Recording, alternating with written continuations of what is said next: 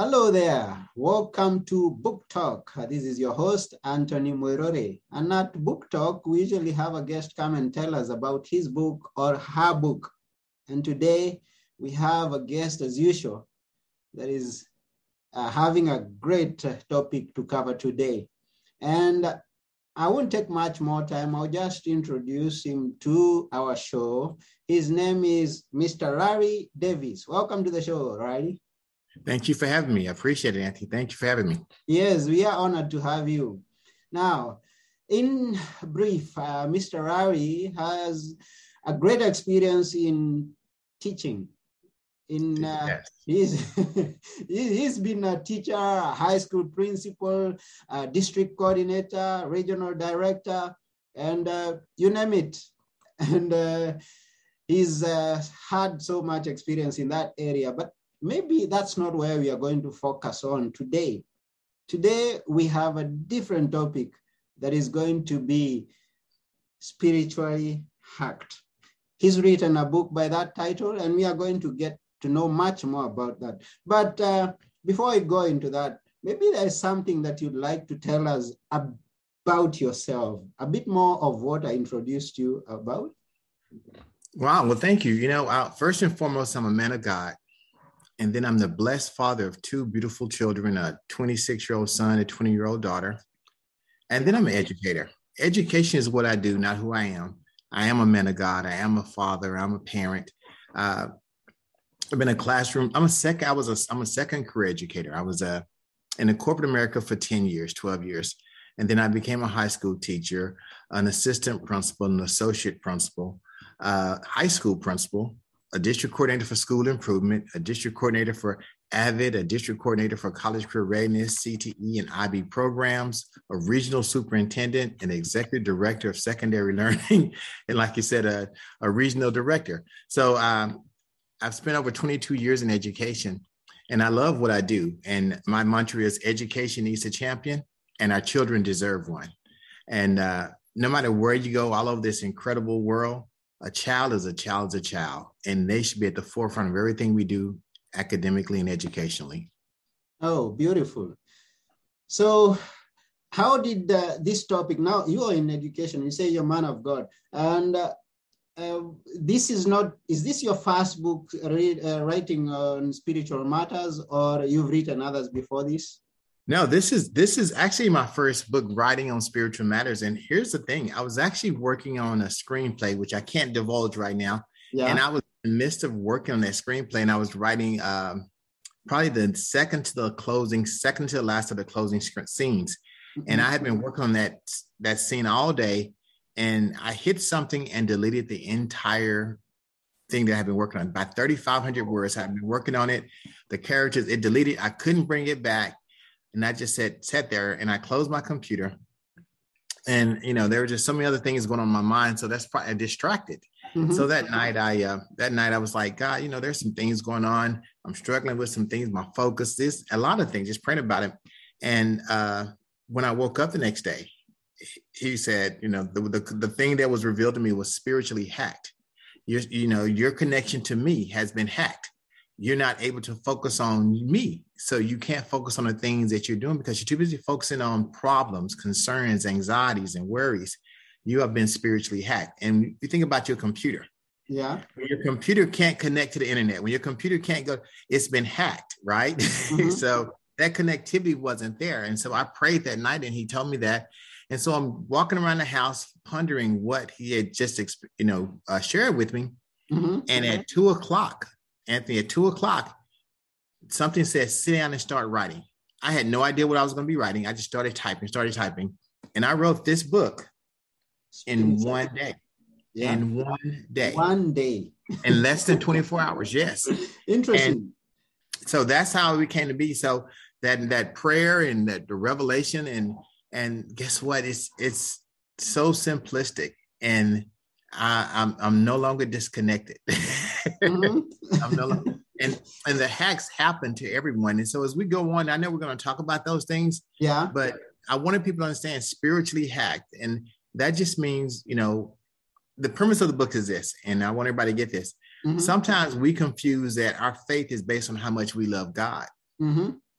but our faith is based on how much we believe God loves us. Right. And if we have little faith, oh, he loved me a little, we see little blessings. But when we have that, the faith of the young lady who said, if I can just touch the garment of Christ, I can be healed. Think about it. How many people had touched Christ? How many people had shook his hand? How many people had bumped up against him, spoken with him, been in his presence? But this one lady, she said, if I can just touch his garment. And when she did, he said, I felt some energy come from me. And he healed that lady because her faith was that strong. Yeah. So it's how much we believe God loves us is how our faith is. And he says, your faith healed you. Yes. And he's the one that is going to heal us on how much we have it and how much we put it into use. That's right. That's right. Yeah. And, you know, we also, we're human, right? So let's put this first and foremost. We're fallible beings. We're human. And as a human, if Anthony is my best friend and I did something wrong to Anthony, I'd be a little embarrassed to face him, a little ashamed to face him. And so when we do things in our life, we find ourselves ashamed to face God, like Adam and Eve, right? Which is the very first hack. And I talk about that in my book. Adam and Eve was the very first time that we were spiritually hacked. And what came from that hack? Guilt, shame, right? Lying, accused, blaming. I mean, Adam went so far to blame God. He goes, it's this woman you put down here with me that caused the problem. So we are always turning to the other. I mean, we have an excuse. We always have an excuse of why things are not working. Yeah. So this book here, Anthony, I tell you, not only does it tell you about the spiritually hacks that we have in our lives, just not all of them, but most of them. Well, I shouldn't say most of them, a lot of them, but it also gives you the scripture to go with to help you get past that, right? So that's why it's called Spiritually Hacked, God's Spiritual Malware, right? So if you take your computer to the shop and it's been hacked, they'll put some malware on there to fix it, right? They'll go in there and put some antivirus protection on there. Well, God has already given us those antivirus protections in the form of scripture. And so when I talk about certain hacks, I'll show you the scripture that supports those things. Oh, beautiful. Now, in the event that you found yourself, your script just disappeared and you couldn't retrace it, do you think that it was God working behind the scenes to remove you from that distraction? He had another project for me to do. That's exactly right. And what that is why the book happened in just 24 hours. I totally agree. And you know, here's the funny thing. Why would it take me 7 hours to write 3,500 words? That's nothing, right? And so, that was God saying, this is not where I need you. Your attention needs to go to you and self-healing and why you're going through and experiencing what you're experiencing. And so when that was deleted, I was like, I looked at my son walked in from work and I looked at him. I said, I've been working on this scene for the whole day and I just hit something and got deleted and I can't bring it back. Because it wasn't in a Word program. It wasn't in Microsoft. It was written in a script format, and that script doesn't allow you to restore. And so you're exactly right. So I just closed it. And at the time, when I closed it, I wasn't upset. I said, and I looked at my son, I said, God has something for me to do, and this isn't it right now. And so I just closed it. But I went to bed, and that was my prayer. You know, God, let me explain this prayer that night, right? Because my prayers had been interrupted. I would start praying, Anthony, and all of a sudden I'd think about this problem. I start praying, I'll think about this concern. I start praying. And before I knew it, I had stopped praying and my full attention was on whatever was going on in my life, whatever problem, whatever worry, whatever concern, right? And that night I told myself, I'm not going to have my prayer interrupted. And anytime that when I started praying that night, I told myself, when you start praying, if a worry comes into your head, if another thought comes into your head that has nothing to do with this prayer, pray louder, pray stronger, you know? So I got to praying and I'm pretty sure my son thought I was crazy because I was getting louder and louder. And I'm pretty sure the neighbors heard me and I live in a house, not an apartment. And when I finished, now listen, this is the thing. I was on my knees by my bedside, bowed head, humble heart, on bended knee, praying to God. And I started talking. I started, when a thought would come to my head that wasn't part of my prayer, I'd pray louder, I'd pray stronger. When I finished praying, Anthony, I was standing up, hands raised to the heavens, facing up. And I was looked in the mirror and I was like, whoa, how did this happen? I just smiled, right? Because I was in that victory pose. I finished that prayer. And that night I slept. I slept so well. Mm-hmm. And then I got the next morning, and that's what I started thinking. You've been spiritually hacked. You got some kind of way you were disconnected from God. So now, since you've been there and has the experience, and an insight came onto you that you write this book and you give us this solution or this idea of where we can, how we can come out from it. Now, let us, please help us identify areas that we could be hacked or things that could be hacking us. Sure. Let me say this. I don't give them to you. God has given them to you. Okay. I'm just going to put them in the book. God's given them to us. This is God's work, not mine. I would love to take credit for it, but it's not mine. It's good to know that. You know what? Let's talk about the, you know what? I want to give an example of the disciples. How about that? Let's do this one, right? Okay. So we know that to minister means to serve, right? Mm-hmm. It means to serve. To minister means to serve. And we forget that sometimes. We think it means preaching. No, it means to serve. Mm-hmm. And disciples means to teach, right? To teach. So right when Jesus and the disciples fed the masses, right? Mm-hmm.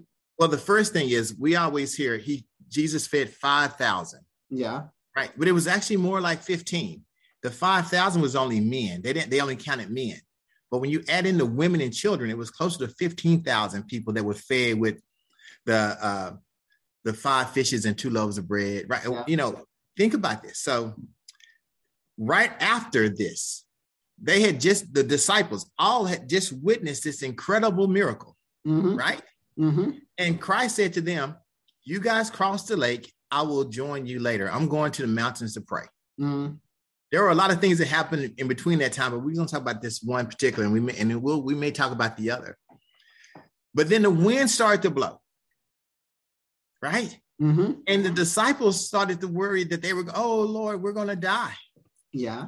Christ witnessed this from the mountaintops and came across the lake. And they said, nowhere in the Bible does it say that the disciples had ever seen a ghost. But they thought it must be a ghost. Their faith was so small after just witnessing one of the greatest miracles ever, feeding 15,000 people. And they were only just moments away from that miracle. And Christ told them, I will meet you on the other side. Mm-hmm. But their faith was so small at that time. They had been spiritually hacked. The devil put so much fear in them. This is a hack of fear that they saw a ghost instead of seeing Christ. Yeah. It took them a while before they realized, oh, that's Jesus, right? That's the King of Kings. That's our Lord and Savior. But before they said that, they thought what? It must be a ghost. It must be a ghost. Must be a ghost. Yeah. Right. Christ had also already told them, I'm going to meet you on the other side. He had already told them they were going to make it there safe. So the hack is this. Even though God promises us so many things, he never says it's going to be smooth sailing. He never says it's not going to be rough waters. Yeah. He never says that the wind is not going to blow hard against us sometimes. But he did promise us that we're going to be what? We're going to get there. We're going to get there. And I see how many people miss the promise because they forget that the promise of God is yes and amen. I mean, they are there. they are sure.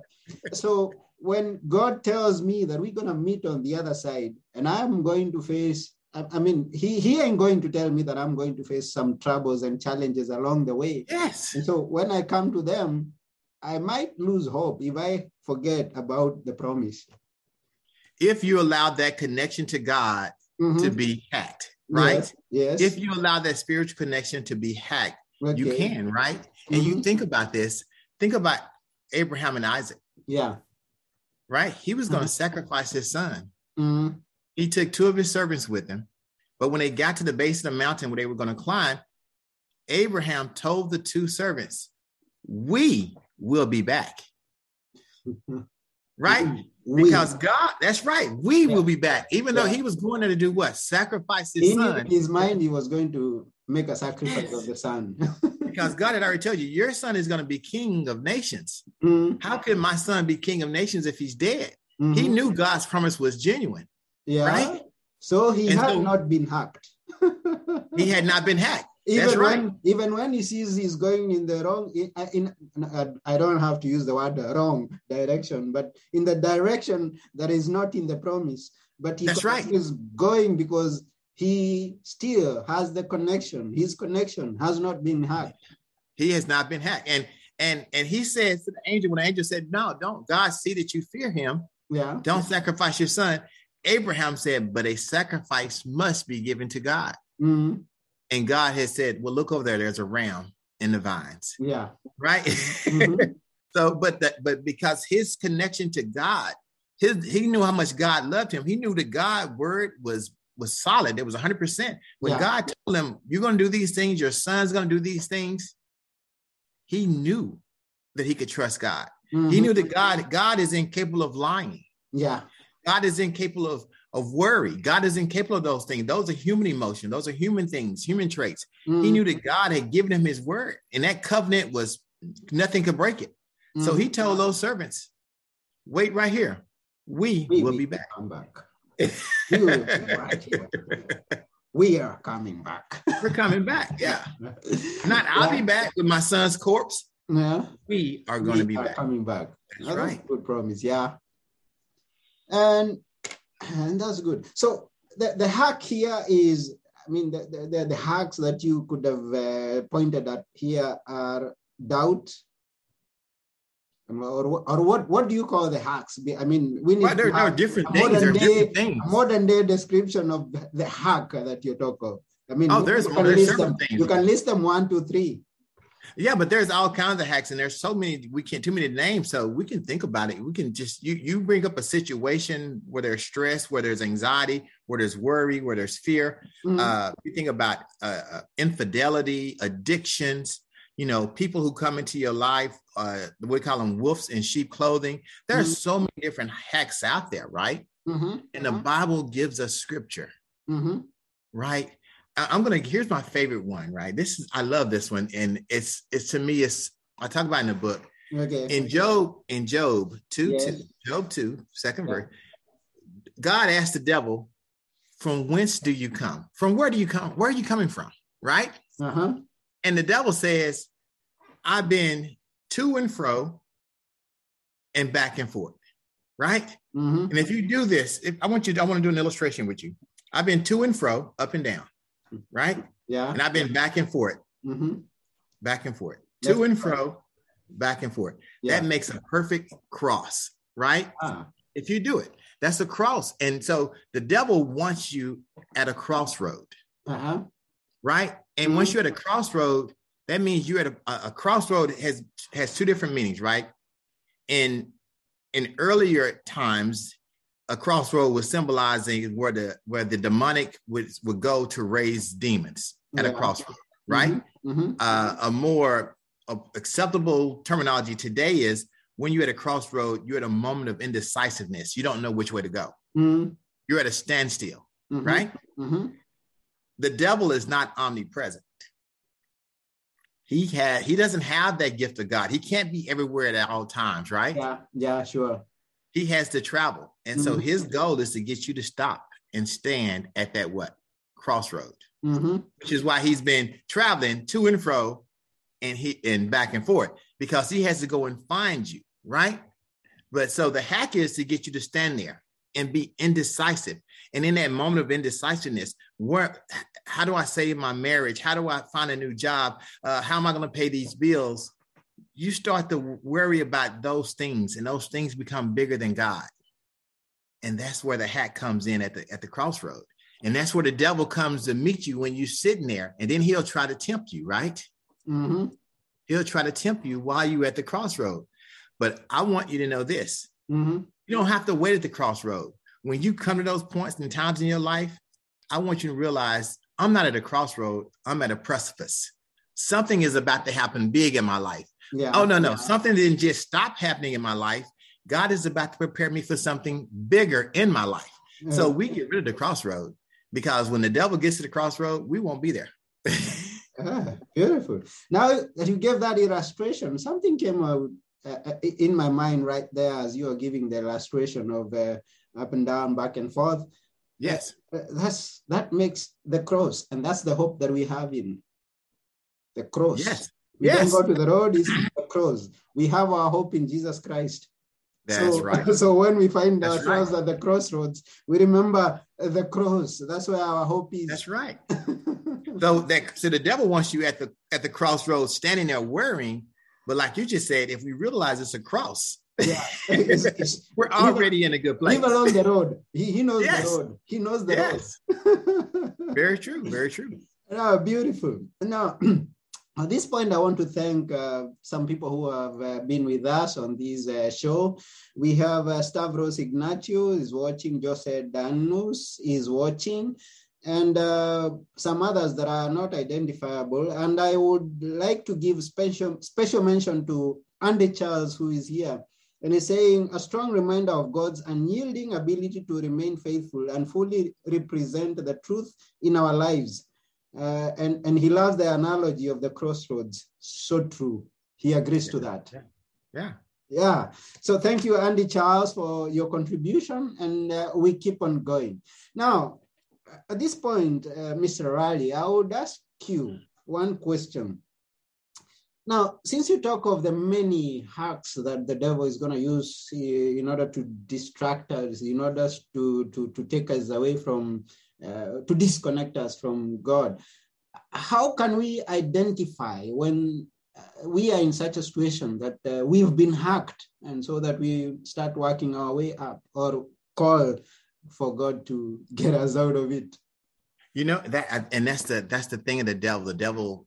The devil does it in such a way that you don't even realize it. Yeah. Right. It's so subtle that you don't realize it. Right. One day you're worried about, what's for dinner? Right. The next day you're worried about, what am I going to eat? Yeah. There's some food, right?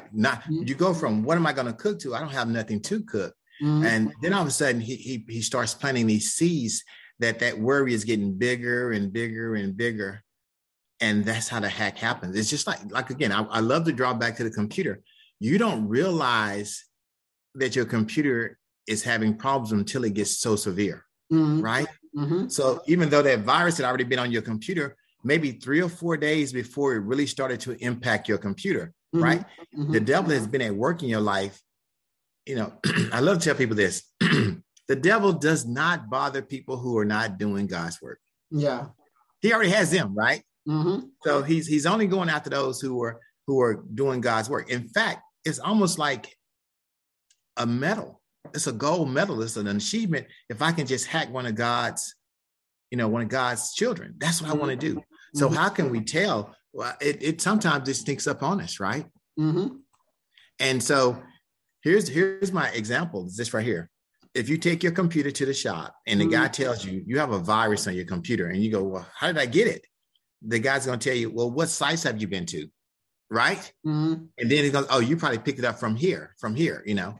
So when you realize, excuse me, that the devil has hacked your spirituality, you have to ask yourself, where have I been?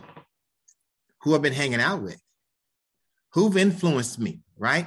And sometimes it's our friends. Sometimes it's our family members, and they're not doing it on purpose. Right. But, you know, if the devil will use Job's wife, why would he not use our family against us as well? Right? What did Job's wife? You should curse your God, right? If the devil will use Job's wife against Job, why would he not use our family and our friends and our loved ones against us? They don't always know what they're saying, right? And so that's how he does it. And there's my grandfather. I dedicate the book to my grandfather, and I really got to share this with you.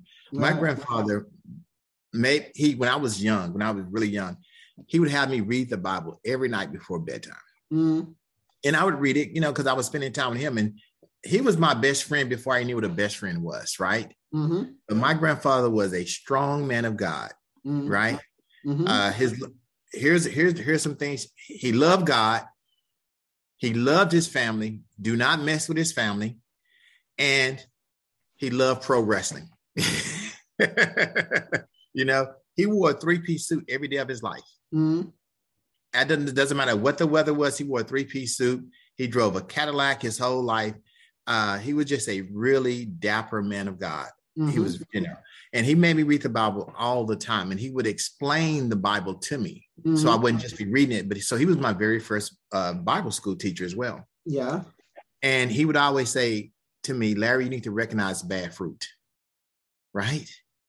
Bad fruit is another form of the devil hacking us, right? Mm-hmm. Bad fruit is you have a group of people you hang out with, but within that group, there's someone that's a bad fruit.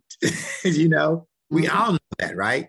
But sometimes that bad fruit sneaks up on us in a form of we didn't see them coming, or they presented themselves as something that they were not. That's a wolf in sheep clothing. And I talk about those in the book. Yeah. And I call them distractors, discouragers, right? And destroyers, right? Mm-hmm. But so there's so many things that happen in our life that we go through life. And sometimes when we focus on something other than God, that's how the hack happens. Okay. So, and I love that, I love to say the word. I want to talk about, here's the one, infidelity, right? Did you know that there are 5 different categories of infidelity? Tell us. Right. But there's not. There's infidelity is infidelity. Okay. But the devil has formulated words to here's 5 different categories of infidelity. And that means one has to be not as bad as the other. Right. Yeah. And that makes it acceptable to people. Yeah. Oh, wait, no. I didn't do that one. I did this one. Right. I didn't do a big sin. I did a smaller sin. I did it. Yeah. Yeah. And so that's a hack, right? So when we buy into that, we've just been hacked, right? Yeah. But infidelity is infidelity. The other thing is there is nothing in the Bible that says, well, first of all, the word infidelity is not in the Bible, right? Yeah. It's adultery. Mm-hmm. But there's nothing in the Bible that says we can't forgive our spouse for infidelity, right? Mm-hmm. Because the Bible is about union, fellowship, and family, right? Mm-hmm. But the world has invented divorce. Oh, the infidelity is the one thing you cannot forgive your spouse for. If you can forgive someone for murder, but you can't forgive them for infidelity, that's not right, So that's another hack. Mm-hmm. That's the world. And here's the problem, Anthony. If you're my friend and your wife cheats on you, here's what you're hearing from your friend. Man, if that was me, I wouldn't be with her. See, now you're listening to who? The world. The world, yeah. And not God. You have to listen to God, because guess what? We're all fallible beings because we're human, right? Mm-hmm. And the other, I was just thinking about this the other day. The other hack is we like to believe that, fear is the opposite of faith. Mm-hmm. No. Faith operates strongly within fear. Doubt is the opposite of faith, right? Ah, beautiful, yeah. Right. Hate is not the opposite of love. Indifference is the opposite of love. Ah. So when you tell someone, I don't feel one way or another about you, that's the worst thing you can do. You have no emotions towards that person, right? What does the God say about lukewarm water? Just spit it out. It's not refreshing. Mm-hmm. Yeah. So indifference is lukewarm water. So those are some of the things that we need to think about when we say these things without even thinking. I don't feel one way or another about that person. Oh, you know what? I doubt if I can do it. I doubt that. The devil wants you to doubt. God doesn't want you to doubt, because God already promised you. So, and he's going to keep his word. Well, in fact, he gave his only begotten son to keep his word. Sure.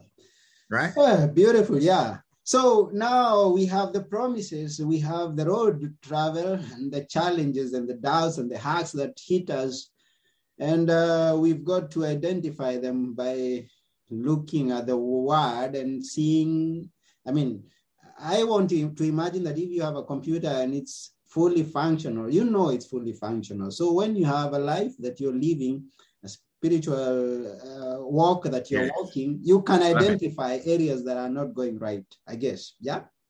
Yes. So at this point, I'd like us to know from you the tools now to deal with these hacks because some of us need direction in order how to get the hack, to get the antivirus. You want to hear something funny? Yeah. We talk about fear, right? Mm-hmm. Fear, and we talk about fear. Mm-hmm. How many days are in a year? 365. Did you know that fear not is in the Bible 365 times? Oh, beautiful. One for every day of the year. So every single day of the year, I could wake up and read a verse reminding me not to fear. Not to fear. Fear not. Don't worry. Right. Depending on which version you use. But fear not, don't worry is in the Bible 365 times. And there's 365 days in a year.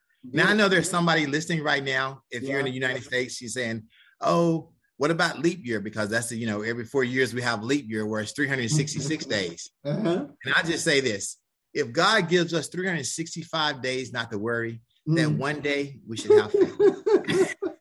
One day what? One day just have faith. Forget about the fear.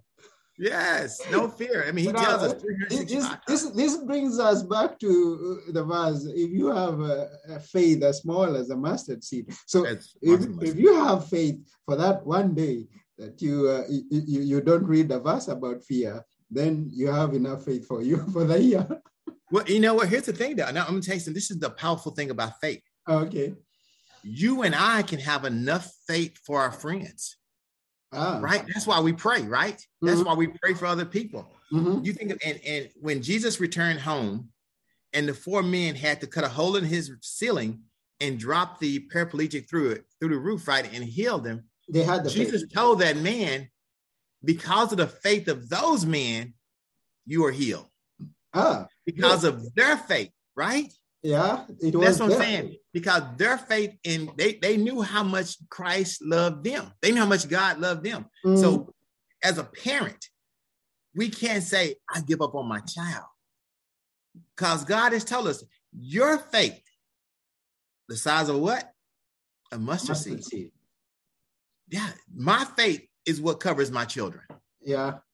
My faith is what covers my spouse, my brothers, my sisters.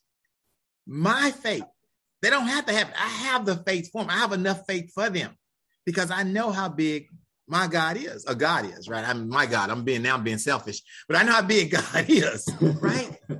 My faith. When you're in a marriage, Anthony, and your marriage isn't working, you can argue with your spouse all you want, but that argument is taking place in the world. But when you get on your knees and you pray to God to save your marriage, to fix what's wrong in your marriage, to put his hands in your marriage, when you commit that marriage to him, all of a sudden things start changing. I can't tell my wife, you can't tell your wife can't tell you, because when your spouse tells you what's wrong, they're pointing a finger at you, and we don't like that. But when God points it out, I'm getting too excited. Let me slow down. But when God points it out, it's our faith. I'm telling you. I like how you're going. I like how you're going. We've come from, it's your faith that has healed you. And we've come to this place that is from the faith of those men. So it points us back to that we are responsible for ourselves. We are responsible for those that surround us.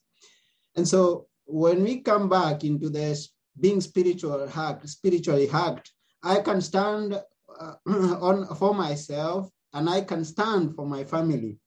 That's right. To identify areas that the hack has happened and go back to the word to draw the tools to deal with those hacks. That's right. I mean, you know what? I'm going to tell you something. I'm not a Bible scholar.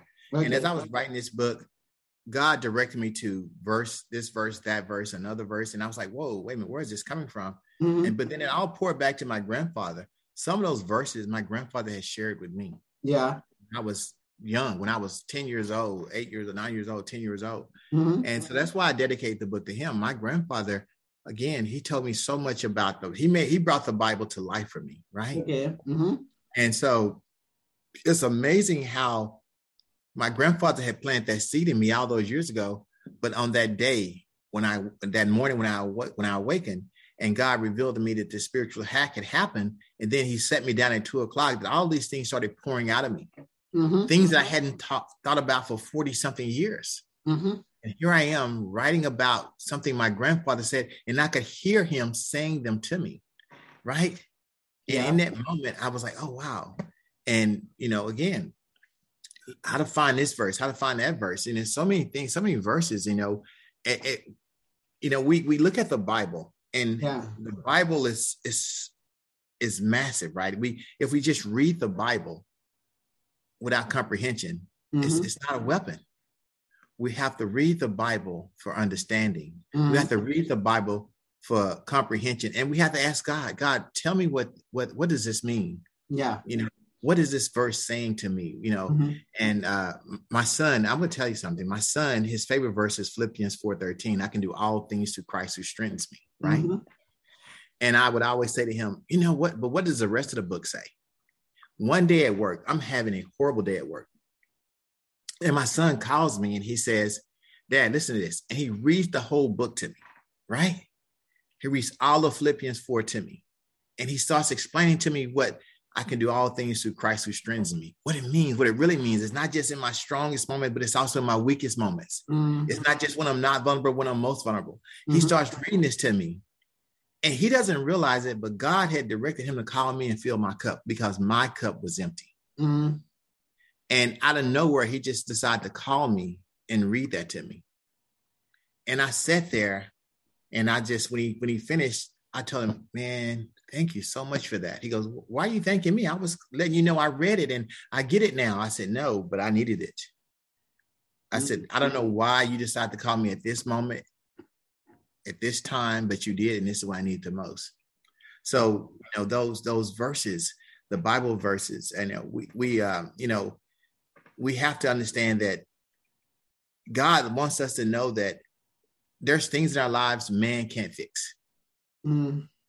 My friend can't handle. There's times in our life we're going to go through problems that no one advice is going to be good enough or is going to answer the question. And that's when he wants us to go to him, right? He wants us to come to him. Yeah. And now covering those hacks that you mentioned and the topics that you could be mentioning in the book, I could be interested to hear, have you listed those topics and the verses below them one by one? Can we have a sample, please? Well, we talked about, let me go in here because I don't know this by heart. So we talked about spiritual we understand. Right? We talked about fear, and there's 365. Well, let me give you the first one. The first spiritual hack happened in the Garden of Eden. Yeah. And when you read that in the Garden of Eden, when you read that, we like to blame Eve.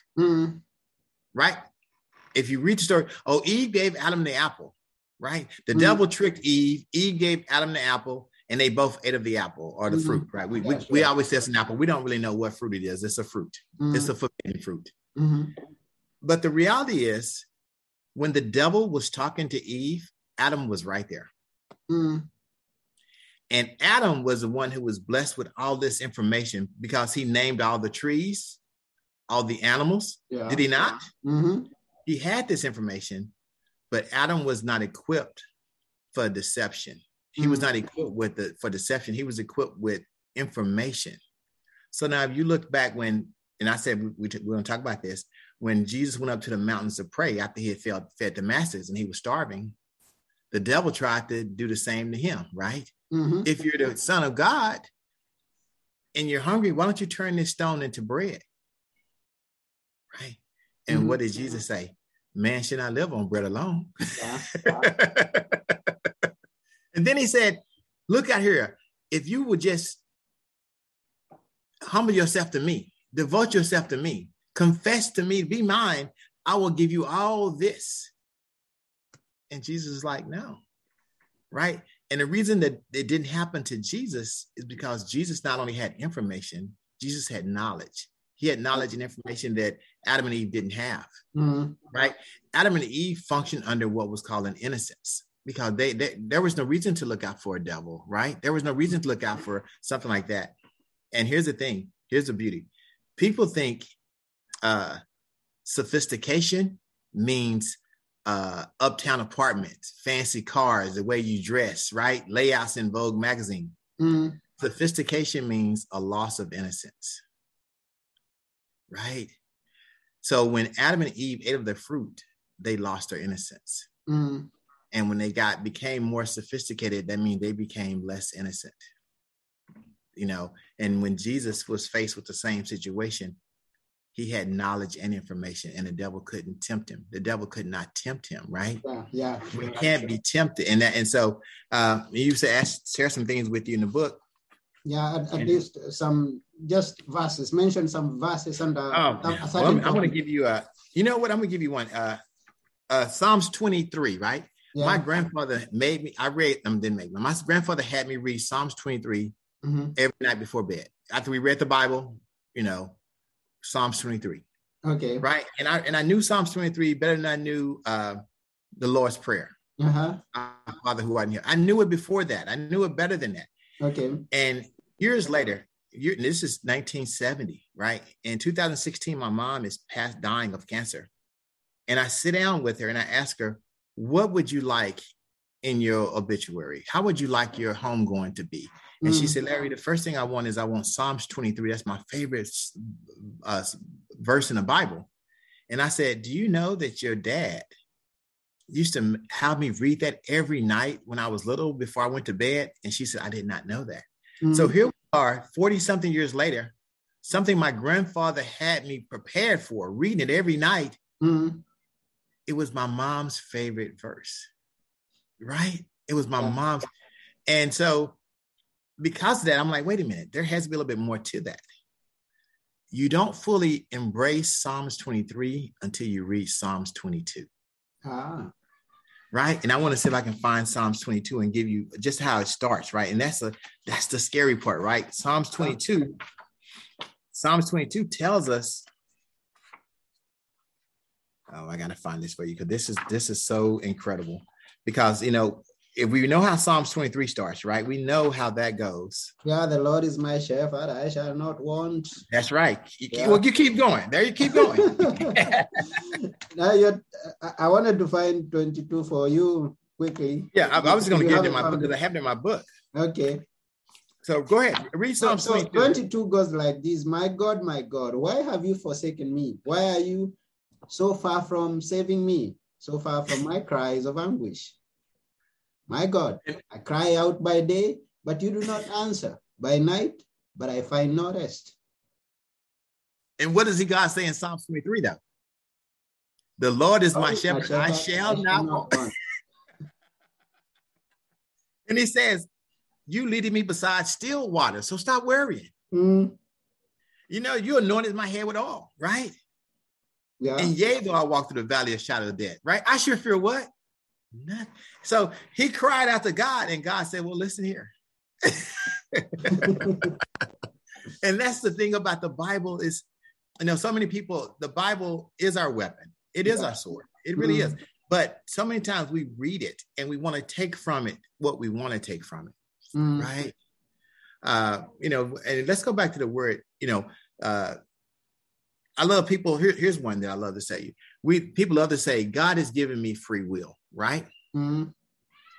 Okay. And I believe that to be true. God gives human free will, right? Yeah, sure. Which is why, a lot of angels go, God, why do you love these humans so much that you give them, But see, and so when people say God gave us free will, the devil uses that as a hack. And how does he do it, Anthony? Let me tell you how he does it. As soon as you do something wrong, you have to go, you know what? God gave me free will. This is my fault. This is all on me. But if you think about it, somewhere along the way, the devil came in and tempted you, right? The enemy of free will is temptation, right? So then you start to doubt yourself because, you know what? I chose to do this. And you neglect to see that the devil tempted you and made you and forced your hand that way. So even though you had free will, without that temptation, would you have done that? No. So then you go to God and you say, God, my God, please forgive me. God, forgive me. I repent of this, right? But that shame of doing it will keep you from doing it, keep you from talking to God, keep you from praying and asking for forgiveness. right? That shame of what happened will keep us from forgiving other people and forgiving ourselves. And that's the hack right there, right? That's the hack. And so, I mean, Anthony, I'm just going to show you the book again. I want you guys to see this. Spiritually Hacked. For those of you who are joining us right now, this is Spiritually Hacked. We are covering by Larry Davis. And it's been a great, wonderful time that we've been having on this show. We really appreciate you coming onto our show, Riley, and for sharing with us whatever that you have shared with us up to now. Now, we would like to know, where do we get the book, Spiritually Hacked? It is you can get the book on Amazon.com, and it is an ebook and paperback. Ah, beautiful. Ebook and paperback. And your website, just in case someone would like to follow up with you. Oh, you can follow me up on LarryDDavis.com. And that's going to be solely about education, because I'm an educator. Right? Okay. Yeah, because you're an educator. You told us that. So right. But this book here, Anthony, is not on my website. Spiritually Hacked, God's Spiritual Malware. I just, my thing is this right here. It's amazing. It's so amazing how God works in our lives. Yeah. And, I love the fact that he doesn't yell at us. He whispers. And when God speaks to you, even if you've never heard his voice, it will be a familiar voice. You will know that it's him. You will not have to ask, God, is that you? Lord, is that you? You'll know that voice, And so, but go ahead, Anthony. I apologize. This book has been a revelation to me. It's okay. It's okay what you are just sharing. and because I kind of imagine you're going into a section that we usually have before we end every show. We would like to have a parting shot or words that you would like us to remember once we are through with the show. Always. Oh, wow. You know what? Thank you. Here's the thing I want you to remember. There's no sin too big or too small for God. Right? And Anthony, I want to ask you a question. If you thought that you could sit down on your sofa at your kitchen table and start talking to God, and just, if there's a 1% chance that God would show up and listen to you, would you do it? Sure. Well, guess what? He shows up every time, right? Because he's omnipresent, right? Yeah, sure. And so what I would like to leave you with is, God loves us unconditionally. And if you ever question that, ask yourself, would you sacrifice your child for people you don't know? What kind of love is that, right? What kind of love is that? That's great love. That's love. That's unconditional love, right? Yes. And when people ask you in the future, why do you love God? This is what I want you to tell them. I can't tell you why I love God, because I don't have conditions on it. There's no list of reasons why I love God. I love God because God exists. I love God because God loved me. I love God because every morning I wake up, that's a miracle. I love God for all the things seen and unseen. I love God for all the things he do and have done in and around my life. I love God for all the things he do and have done in and around the lives of my friends, family, and loved ones. You ask me why I love God. I can't tell you why I love God, but I can't tell you enough why I love him. I love God for countless reasons. That's right. I can't mention. But as soon as you can tell somebody why you love them, you just put a condition on it. Ah, okay. Think about it, right? Oh, I love my wife because she can cook. Well, what if she stopped cooking? I just love her for love. That's right. I love her because this is my rib. This is who God put in my life, right? I love her. Man, oh my God. Let me tell you something. My son came to me one day and said, Dad, he's 26 now. At the time, he was like 23. He said, Dad, I want to apologize for all the times I gave you a hard time as a child. And I said, for what? You just gave me a chance to be a dad. Thank you for allowing me to do the job that God put me here to do. And they just hugged, and I just hugged him, right?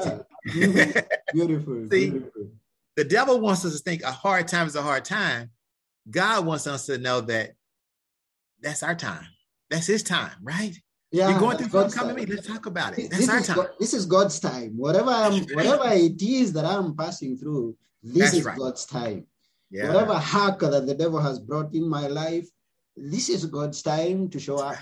That's right. That's that's powerful, and we need to remind people of that. It's thank you. You my cup is overflowing, right? People don't realize your cup can't overflow if it's not full. Yeah, sure, definitely. Right? It must be full. It must be full if it's overflowing. And if it's overflowing, that means the people around you are now partaking because it's spilling over onto them. Right? Amen. Let that cup overflow. I mean, let God keep working in and around your life. Every day, ask God, thank you for all the things you do. Continue to work in me, on me, and through me, right? Yeah. I mean, I ask God every day to strengthen my spiritual and physical mind. Right? Yeah, sure. My spiritual and physical heart, right? Amen. My spiritual and physical body. My spiritual and physical essence. So people can say, that's a man of God. I can go to him, right? Sure. I'm going to leave you with this. And this is really interesting. Yeah. How many times did Christ ask Peter if he loved him? 3 times. And how many times did he tell Peter he was going to deny him? 3 times. and it's because, and Peter got upset the 3rd time. I told you I love you, man. Yes, I love right? you. Yeah. Right. And so you think about that. And I'm going to tell you something. We look at the Bible and we often talk about the women who did something wrong in the Bible. And and if you don't read the Bible thoroughly, you can look at women and say women was the cause of this. And that's not the case, right? But here's the funny thing, though, right? When you look at the Bible, right, it shows you how powerful a woman is. And I'm going to tell you how powerful a woman is, right? When it says Jesus passed away, I like to say the term, instead of 12 disciples, I want to say 10, 1 and 1. But originally, all 12 men were following Christ for ambitious reasons, right? They felt like when the king of the Jews would overthrow the government, that they would be men of status, right? Right. So it was Peter and I just went blank. Jesus, can we sit at your left and right side? And Jesus said, that's not for me to say, because he knew they wanted those positions because of what? Status. Status, yeah. Right. So, and I want to say this about women. Mary and Martha was first. Right? Just realized he was gone because they like, no, he's going to rise again. We're going to get our Father. We're going to get our Savior, our Lord and Savior. Thomas said, oh, he's dead. He's not coming back. Right? But why would Thomas think Jesus couldn't rise from the dead when he raised Lazarus and he raised that little girl, right, from the dead? They had seen him do this. If he can do this for others, why couldn't he do it for himself? Again, a spiritual hack, right? Judas, everybody. Judas betrayed Christ. Judas was ambitious, and after all the things he had seen Christ do, he really believed that once the Romans captured Jesus and brought him there and they put him on trial, that Jesus was going to do this historical act and shatter the government and thus take his helm, right, as a Lord. And who's going to be sitting next to him? Judas. But he didn't know that God already had another plan for that. He knew all this was going to play out, but God had another plan. And then the other 10. See, that's my one. Doubting Thomas, Judas, ambitious, but we said betrayed him, but he betrayed him because of his ambition. But then the other 10, they sat up in a room cowering in fear. Cowering in fear. After walking with God. After walking with Jesus Christ, after walking with the Lord and Savior, the moment he was out of their sight, they became fearful. Right? The moment. Let me tell you something. If I see Christ, if you and I see Christ and we see these miracles and he touch our heart like that, we're not going to walk out the front door and be afraid of what's coming, because we should know what exists. Sure. They forgot. And so he had to show himself to them. And so I always say that when you think about those moments when he had to show himself and reveal himself to Thomas, to the disciples, he couldn't reveal himself to Judas because Judas had hung himself. Their faith became stronger when he came back. They became better men of Christ when he came back. But I always say this, though, right? Think about this. Gideon, when God said, send these men home. No, send more men home. And now you're going to go and defeat this army of 30,000 or whatever with this amount of men. Gideon go, God, wait a minute, hold on. You need to show me. So God told Gideon to sneak down in the camp, disguise himself, and listen to what the people were saying, right? See, I used to have the faith of Gideon. God, show me. No, God, you got to show me. But now I have the faith of Job. God give it, he taketh away, he restores. And here's the thing, I'll leave you with this. The world wants you to have followers. Yeah. God works in deliveries. He delivers you. He don't want followers. He wants deliveries. Amen. Amen. Oh, thank you very much, Larry, for this insight, for such a wonderful book that you've written and what you've shared with us here. We really appreciate you showing up on our show. And to those who are watching, who've just come in right here, we were dealing with the book Spiritually Hacked by Larry D. Davis. And now we have just come to the end of the show. And we really appreciate every viewer who has watched us, those who are listening to us. We thank you. Those who listen to the show once it's uploaded to the other platforms. By the way, this show is available on all the other platforms that you may be using to listen to podcast, Google Podcast, Apple Podcast, every other podcast that you may think of. If it's not there, please let us know so that we may take it there too. So thank you very much. It's been such a great honor. Thank you, John Kafue, for coming on live, and Andy Charles for the contribution, and all the others that I have not mentioned in this show. We really appreciate your viewership, and please share this with others. It's not only your faith has healed you. Let your faith also heal others out there. Thank you very much. Thank you, Larry. Thank you.